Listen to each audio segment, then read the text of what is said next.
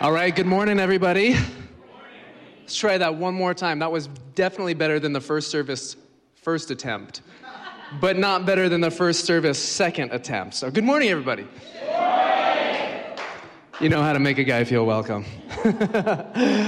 Well, my name is Jeremy Hamasu. It's good to be here with you guys today. I suppose that I am here because about 20 years ago, a family moved on to our sleepy little street called Driftwood Place, and Driftwood Place had no idea what was about to hit it. There was a lot of them, and I quickly learned four things. Number one, there was a lot of them. Number two, they were very loud. Number three, when they would get dirty outside and go in to try to go in their house, their parents would make them strip down and they just spray them down with the hose. And then number four, the rumor on the street was they were all born on the living room floor. So there's a couple other things. They're from Ashland, and we all loved them. So and when the Brossers moved into the house, literally next door to us, the Hamasus and the Brossers, it was good. And I had no idea how long the friendships would last. And life keeps weaving us together in and out. And so I'm good friends with Zav, and he asked me to come here and share with you guys today. Zav and I actually share a bond that I don't think Zav shares with many other people in this world. We are actually real, true blood brothers. And you're saying, what? How does that work out? Well, when we were little kids, I was probably 10 years old. Xavier was 8 or 9. And we were outside playing. And I was on my skateboard. And skateboards back then had real small wheels. And there was a plum tree that was right on the border of our house and their house, and the plums would fall, and then the seeds would be left there. And I was skateboarding, and I was pushing, and my wheel ran up against one of those seeds, and I just flew off the front, landed on my knees, skinned my knee all up, and as I sat there, I was bleeding, and Zav walks up to me, and he goes, "Jeremy," and I was like, "Yeah." He's like, "We could be blood brothers," and I was like, blood brothers? Like, what are you talking about, Zav? And he's like, "No, we could be blood brothers, and all I have to do is taste your blood." And I was like, "Taste my blood?" And he's like, "Yeah." And so I'm like thinking about this, and I was like, "Zav, I would be crazy to do anything except for become blood brothers with you today." So he walked right up to me as I sat there next to my skateboard, and he just went right up to my knee and and I forgot about it, actually. And then we went to high school together. I was a little older, and then he came into high school, and he was telling people, like, "Yeah, Jeremy and I, man, we're blood brothers." And I'm like, "We are blood brothers, aren't we?" He's like, "Yeah." And so yeah, what does that have to do with anything? Nothing. I guess it's just to say good morning, introduce you to myself, and I'd say I'm happy to be here. We're going to take our scripture today. You're saying, why did you tell that story? That is a miserable little story. We're going to take our scripture from Luke chapter 15 today. Luke chapter 15. So if you have your Bibles, would you open them up, or your app, or I think they're going to throw them on the screen behind me if you're just feeling like sitting there and taking in a little bit more today. Luke chapter 15, verse 11. The story is often referred to the story of the prodigal son. But my prayer for us today is that we would view this story with new eyes. And we'll read, and then we'll pray, and then we'll get into the sermon. Jesus was talking to a group of Pharisees and tax collectors. And if you were a Jew in that time, in that day, you would view the tax collectors as really, really, really, really bad. And they viewed the Pharisees, the religious people, as really, really, really, really good. And Jesus is going to speak something to both of them here. And so we pick it up in verse 11. And he, Jesus, said, "There was a man who had 2 sons. And the younger of them said to his father, 'Father, give me my share of the property that is coming to me.' And he divided his property between them. And not many days later, the younger son gathered all he had and took a journey into a far country, and there he squandered his property in reckless living. And when he had spent everything, a severe famine arose and hit the country, and he began to be in need. So he went and hired himself out to one of the citizens of that country, who sent him into his fields to feed the pigs. And he was longing to be fed with the pods that the pigs ate, and no one gave him anything. But when he came to himself, he said, "How many of my father's hired servants have more than enough bread, but I perish here with hunger? I will arise and go to my father, and I will say to him, 'Father, I have sinned against heaven and before you. I am no longer worthy to be called your son. Treat me as one of your hired servants.' And he arose and came to his father.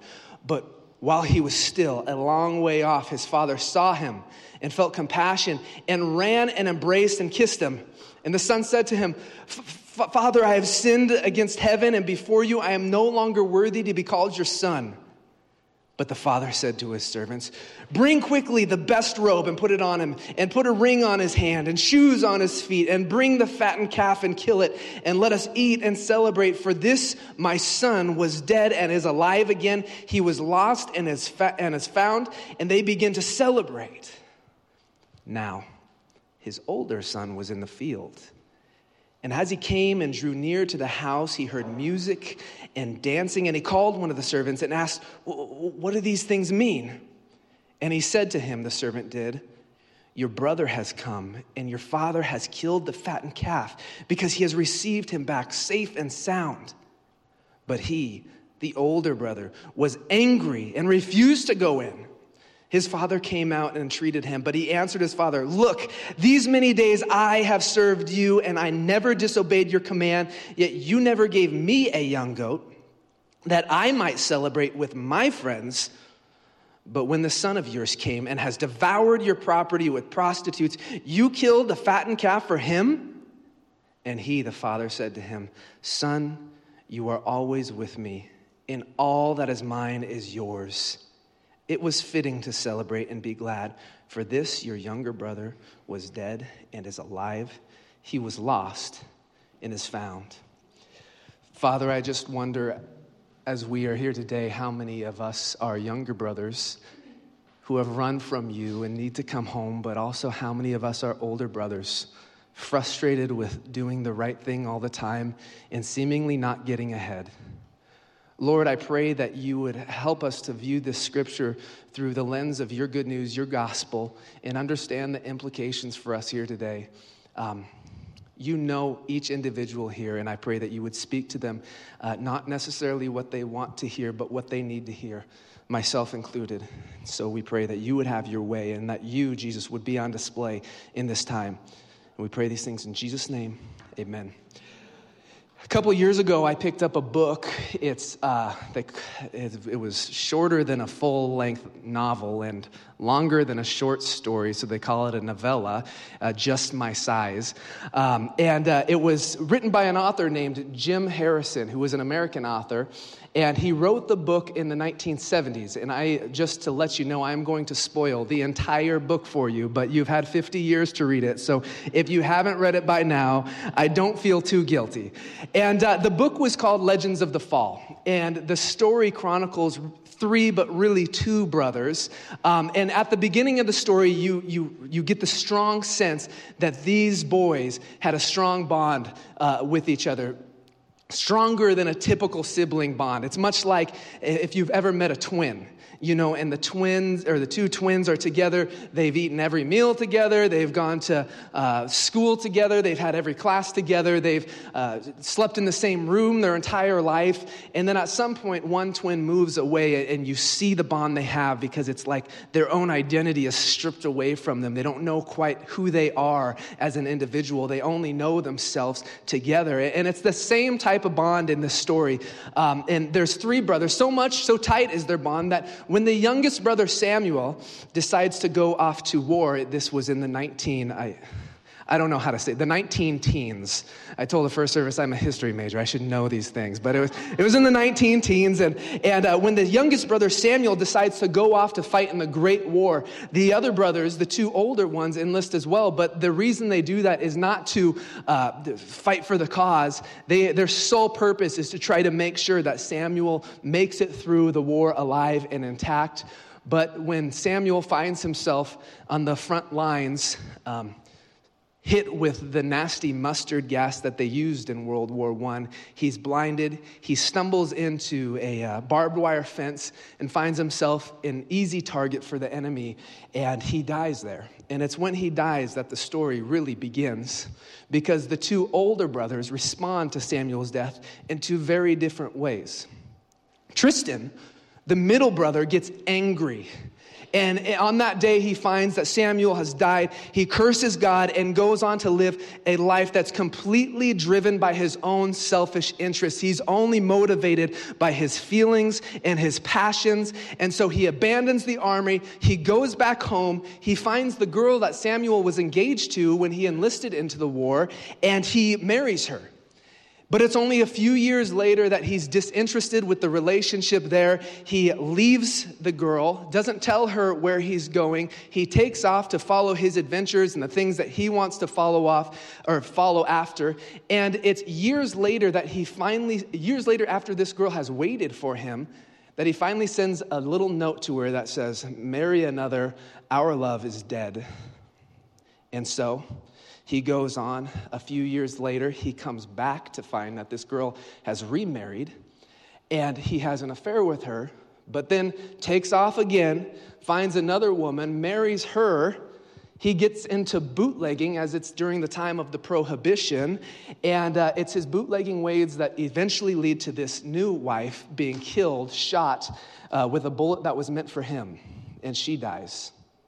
And we find that Tristan, this middle brother, at the end of the book is just as lost, just as confused, just as lonely as the day he was when Samuel died.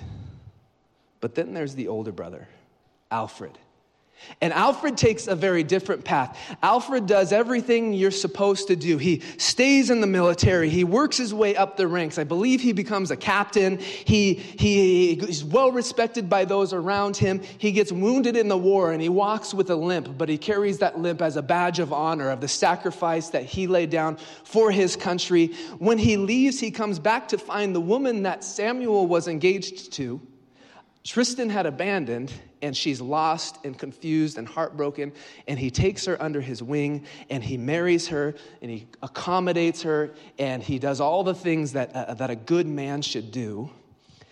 He goes on to get involved in politics. He works his way up through the ranks. He becomes a U.S. senator, and he's well respected by all the members of Congress. He's writing laws, bills, all the rest. And he...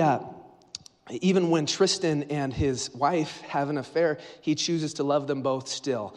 But it's interesting because you come to the end of the book and you find that Alfred, just like Tristan, though Alfred has followed all of the rules, he's done everything he's supposed to do, he is just as lost, just as confused as the day he was when Samuel died. And it's in this book that Jim Harrison is really asking us an important question. Is there any gain in building your identity, building who you are? Is there any gain in building your identity of a moral lifestyle as opposed to a selfish one? And the answer, I believe, for us here today, ultimately, no. What? Ultimately, no. Why do you say that? Well, you see, Jesus touched on this subject a couple thousand years earlier when Jesus told his story of two brothers. It's the story we just read right here and right now. And a lot of ado is made about the younger brother, as should be. You see, this younger brother is driven by his passions, driven by his feelings. He's not very considerate of other people, and he does some pretty nasty things. He goes to his dad, and he says, "Dad, I want your inheritance, or I want my inheritance. I don't want to have a relationship with you. you. I don't care about the family. All I want is what I'm going to get from you, and I don't feel like waiting till you die to get it. Give it to me now. And to say this in this time, in this day and age, he's essentially saying, Dad, I wish you were dead. Give me what's mine. I want it. I mean, think about that. In a day and age where literally kids and young people are crying for a father in their life, this kid says, Dad, I wish you were dead. Give me what I want. The dad acquiesces, gives him all his inheritance, and this kid takes it, goes to a different country, and he blows it on what the Bible calls reckless living. The older brother gives us a little more insight into what he did with the money when he says, Dad, he blew all his money on prostitutes, on a sexually deviant lifestyle. And as he makes his way down that reckless lifestyle, he finds himself at the bitter end where he has nothing left. He takes a job working on a farm, and when he's sitting there finding himself feeding pigs these pods of food, he thinks to himself, I would eat these pods of food, but nobody's giving me anything.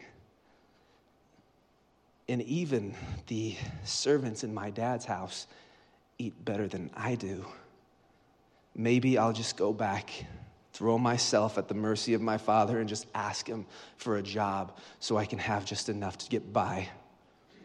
And I love this part of the story because he turns around, he makes his way home, and the Bible says the father, it's almost like the father has been watching for him. He sees him from a far distance, and in those days, Middle Eastern men were not supposed to run, but he takes off running to the son. And the son gives his pitch, Dad, I'm not worthy to be called your son, but the dad says, bring out the ring, get him some shoes, get my finest robe and put it on him so everybody knows that this is my son who was lost and is found. Get the calf, slaughter it, play the music, tell the friends, tell the family, it's time to celebrate. He was dead, but now he's alive. Let's celebrate.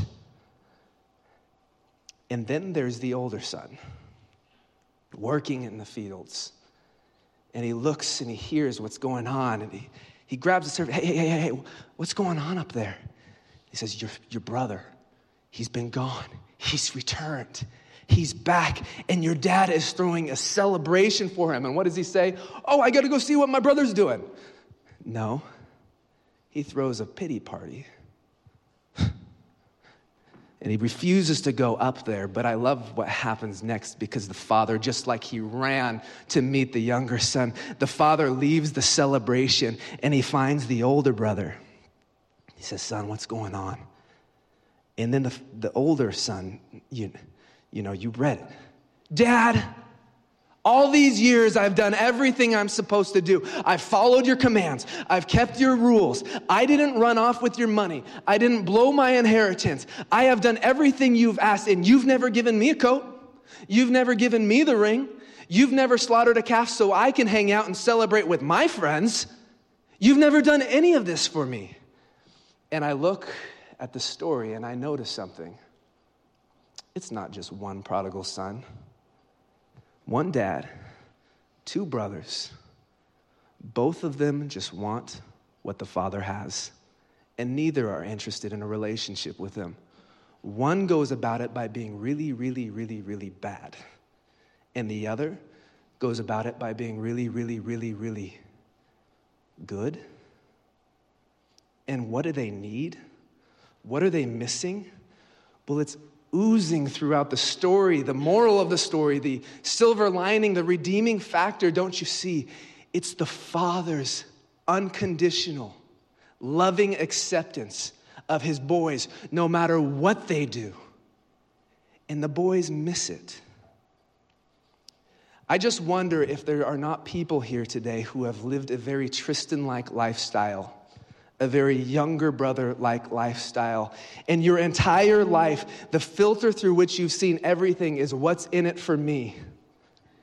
And you've never done anything or learned to do much without finding out, what can I get from this? And you've torn through relationships one after another because you've been driven wholly and solely by your feelings, and you hurt people, and there's a trail of wreckage behind you, and your family relationships have been strained. Why? Because when you live your life through a filter of selfishness, you can't help but put your family in a situation where they're forced to make a decision. Do I show him tough love and kick him out? Or do I risk enabling the behavior again and give them another chance. And every time they've been tough on you, you've let them feel it, the guilt, and you've ridden that and driven that home. How dare you kick me out? And you've never worked for an employer that you didn't take advantage of, and every friendship you've ever had has been ran through the filter of what can they offer me. You've never had a friendship with somebody that had nothing to offer you. Selfish. But the word of the Lord for you, if that's you here today, is this: if you will only turn around, the Father is willing, waiting, watching, and wanting to run to you, to give you another chance, to accept you, to bring you in. And it might be years before you get your mental health back, and it might be years before you know what a healthy relationship looks like, and it might be years before you can start to see things through a filter other than yourself. But even still, the Father is waiting and willing to run to you. Will you deny so great a gift? And I want to unpack that just a little bit, because if I'm here and I'm sitting in those chairs and I know that that's me and you say, turn around, that makes no sense to me at all. What does that mean? It's just like the younger brother. It means you realize that you've run your course. You've done everything the way that you thought it should be done. And whether that's physically or mentally or emotionally or spiritually, you found yourself dining with the pigs. And you're tired, and you're ready to just turn around and say, whatever the Father wants, even if I'm just a servant that gets no recognition, I'm willing to try it His way. And if that's you, I would find somebody during the second session of music, somebody back, there is a prayer team ready to meet with you, and I would just spill your guts out to them and let them help you, because it's like Rio was saying, if you find yourself and you keep yourself alone and there's no community, it's really hard to make it. It's not that you can't make it, but it's really hard. But if you choose to surround yourself with people that might be able to help you and be patient with them, because they probably won't be as good at helping you as you want them to be, but be patient with them and keep showing up and keep trying, the Lord will show you the way. It might be light for one step, but He'll always give you light for one more. Will you deny so great a gift? But I also know in a church, there's a far greater tendency for there to be a lot of Alfreds in here, a lot of older brothers. What do you mean? Well, I see it everywhere in our culture. And the older brothers, the Alfreds of the world, they view their life through a scale, a balance. And they think, if the end product of my life tips in the favor of good, then I'm good.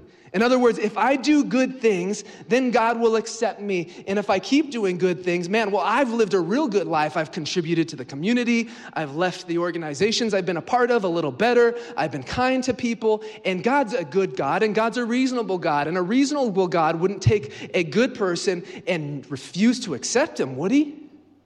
And I don't know really what happens to all the mass murderers of the world that tip in the favor of bad, but I don't really want to be a part of that. So I just got to make sure to do good things. And your relationship with God, you feel good about it when you've, donated money or done this or done that. But then when you screw up and you screwed up, you feel real bad. Man, does God really, is He going to take time from me? And that's everywhere. It's the reason when you go to funerals today, people go, oh man, he lived a good life.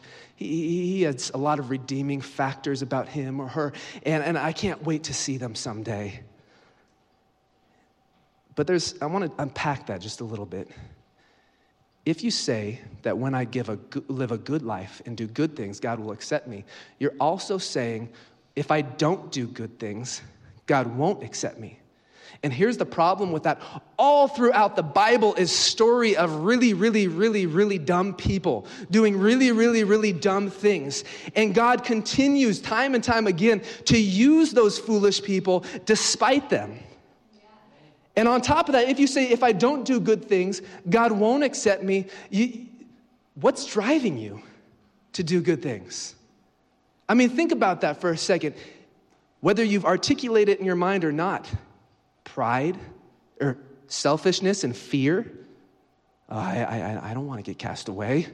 I'm gonna do good things. I'm gonna show up to church on Sunday. I'm gonna raise my kids to be like real nice, contributing members of society.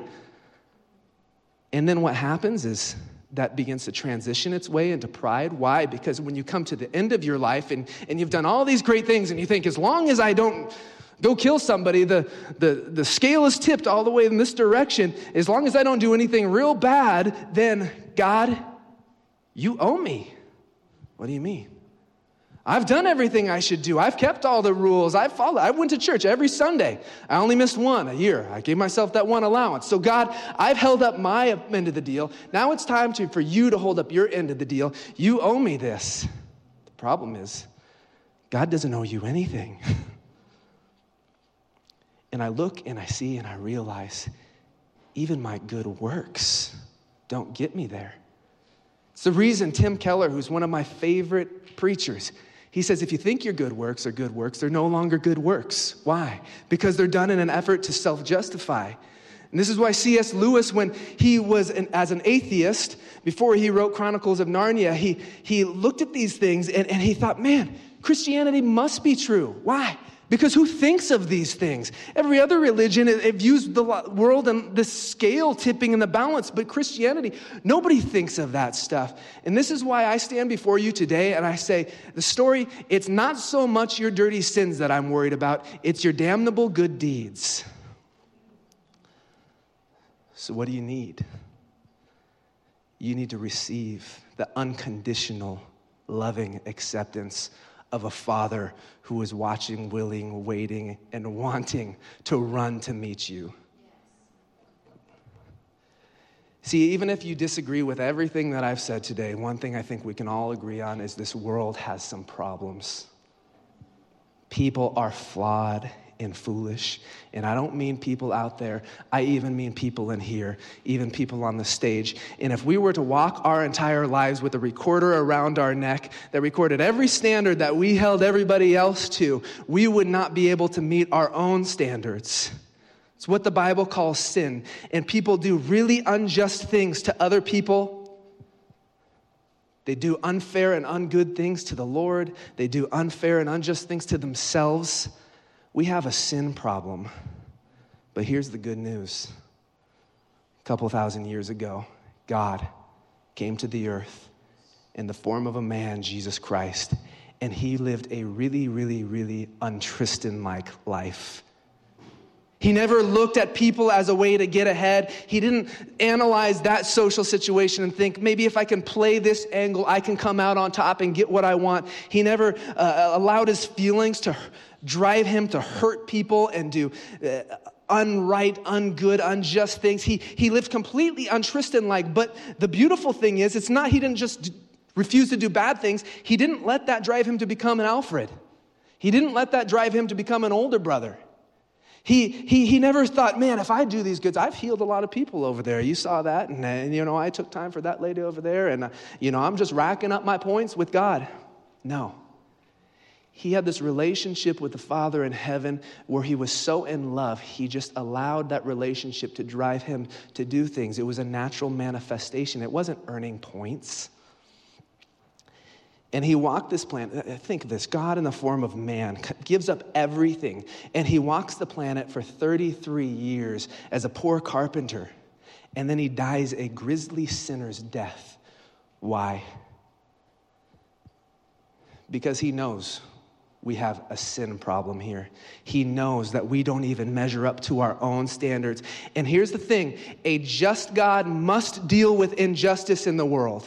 So what's he going to do? And he came up with a solution and he said, I will take the penalty and the payment for all the stupid things that all of the world does. I'm going to take the penalty and the payment for Jeremy. I'm going to take the penalty and the payment for you, and I'm going to strip it from you, and I'm going to pin it to myself. Jesus, the sins were pinned to him on the cross, and he took it all. And that's the beautiful thing I love about the doctrine of justification. It says a couple things. It says, one, the foolish things that I've done, the sinful things that I've done, the unjust things that I've done in my life, the standards I've refused to live up to, he takes all those and he pins it to Christ on the cross. And a perfect, spotless God takes it all. But it also says another thing.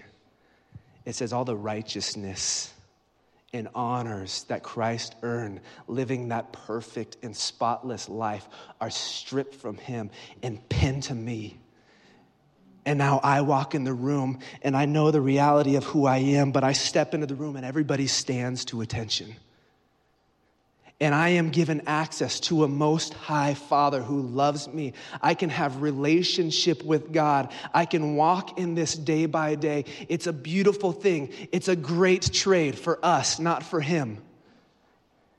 And I have these honors. And it's interesting because when I realize this, when I dwell on it, when I receive this unconditional, loving acceptance of a Father, a couple things happen. Number one, Tristan goes into remission. What do you mean? It's the same principle as I can't sit at a table with, Mother Teresa and Martin Luther King and Gandhi and sit there and talk about my followers on Instagram and how popular I am or I am not. When I am in the presence of someone who's made such great sacrifices, I can't help but notice myself being called to a higher level. I can't help it. And when I realized that Christ took all these things from me and stripped them from me and then pinned his honors upon me, how can I go about living a Tristan-like life trying to take advantage of them when he never took advantage of me? How can I continue on? But there's a second thing that happens too. Alfred goes into remission too. The older brother goes into remission too. What do you mean? I have a good buddy, a great buddy. He's my best friend, and he lives in the house right next door to me, which is awesome. And we spend a lot of time together, and I always tell him, his name's Ben, and I always tell him, Ben, you were just made for the military. And that's not because he has real buff or he has a chin line or anything like that. It's because when everything's going chaotic, while I'm running for the back door, Ben stands to attention to try to figure out what he needs to do and what needs to happen. He was telling me he went down to California and he was out on the beach and he was just lounging in the beach and then he just noticed something, and he kind of perked up and he saw somebody out in the water and something wasn't right. So he gets up and he just runs to this random person and he notices they're all blue and they're collapsed. And so he grabs them out of the water. He drags them to the beach. He doesn't know CPR, but he begins to mobilize people. Hey, is there a nurse here? And he goes and he saves the guy's life. He was having a heart attack. And he's just that kind of a guy. And while I'm sitting there on the beach like, what is going on here? He's the one that jumps to attention. And I want you to imagine with me that we're running around town, hanging out, doing whatever we do. And I got to stop by the bank. And so he comes with me and we walk into the bank and he hangs out by the back doors, and I go to the front teller and I'm talking to the teller there. And as we're doing our transactions, we hear those dreaded two words, everybody down. And I look back and lo and behold, there's a bank robber or somebody with bad intentions and weapons and guns and all the rest. And we hear this and everybody kind of freezes. And everybody's trying to decide what they should do and how they should go about this situation. And while he's yelling his demands and telling us exactly how we should go about our business right then and there, we see another teller, a couple booths down, and she reaches for that panic button and she pushes it. But unfortunately, the bank robber sees what's going on, and now the hysteria just goes through the roof, and everybody's panicking, and somebody lets out a scream, and then you hear bullets flying, and everything is going bad, and now it's every man for themselves. And so I'm sitting there at the front teller, and I turn around and I think I got to get out of here, man. I gotta go. And I kind of start running and I kind of try to jump a table and I trip and I fall and I roll on the ground and I'm clumsy and I'm dodging chairs trying to get out of there. And as I'm running for the back area, the gunman looks and he sees me running and he locks eyes on me and he begins to raise his gun and I'm just trying to get out of there. And there's a window, there's no door. And so I just dive for the window and right then he fires off 2 shots. And what I didn't know was Ben was in the back. And as he saw all this playing out and as he saw me fumbling over the table and trying to get around chairs, he realized Jeremy's not going to make it. And so he takes off from by the doors, and he starts running toward me. And the gunman shoots 2 rounds, and he dives, and he takes the 2 bullets in the chest, and he dies there. And I crash through the window, and I come to freedom. Now, 2 hours later, KTVL shows up, Channel 12 News, and Brian Morton's got the microphone, and he's talking to me, and he goes, Jeremy, unbelievable. He goes, tell us what happened from your perspective. And what if I talked to Brian Morton and I said, Brian, you just wouldn't even believe it. You know, I've never been a very athletic guy, but when I saw what was going on, I realized something needed to be done right then and there. And so I got in my track stance and I took off from up by the teller all the way on the other side of the bank. And I hurdled that table there. And then I kind of tripped, but I rolled into a military roll and jumped right back up, and I dodged and spun around the chairs, and then there wasn't even a door there, Brian, and the gunman was firing off, and so I just dove, and I just, did a spin through the window, crashed to my freedom, and I ran. Gunman didn't even hit me. What would everybody who was there watching what happened say about me? What would Ben's wife say? How dare you? How dare you disrespect the great sacrifice that was made so that you can walk in freedom?